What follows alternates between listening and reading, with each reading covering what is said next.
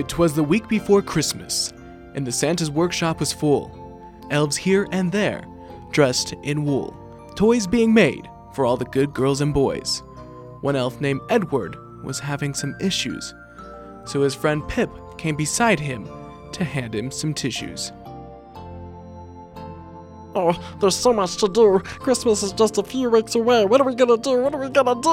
Calm down, Edward. We're going to get this done. But how? How are we gonna get it done? We don't have enough time and I just have no motivation. What are we gonna do? We're just gonna relax and we're gonna turn on the radio.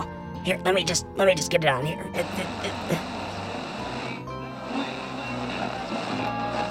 Good afternoon, there North we Pole. go. This is Joel here on XMAS Radio, and we're about to get things going for ya this week of Christmas with some Jingle Bell Rock. Merry, Merry Christmas to all of you out there at the North Pole.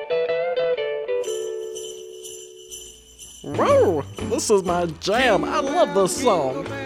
See, I told you everything would be okay. Yeah, you were right. Thanks, Pip. Anytime, buddy.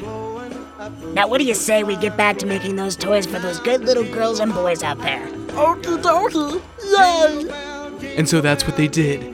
They had all the toys done by Christmas Day into Santa's sleigh.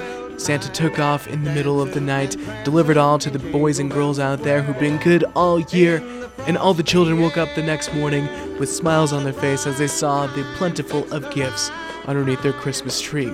Edward the elf and Pip the elf too were all happy and satisfied for what they could do. Thank you for listening to our little story about Edward the elf. I hope you enjoyed it. And Merry Christmas.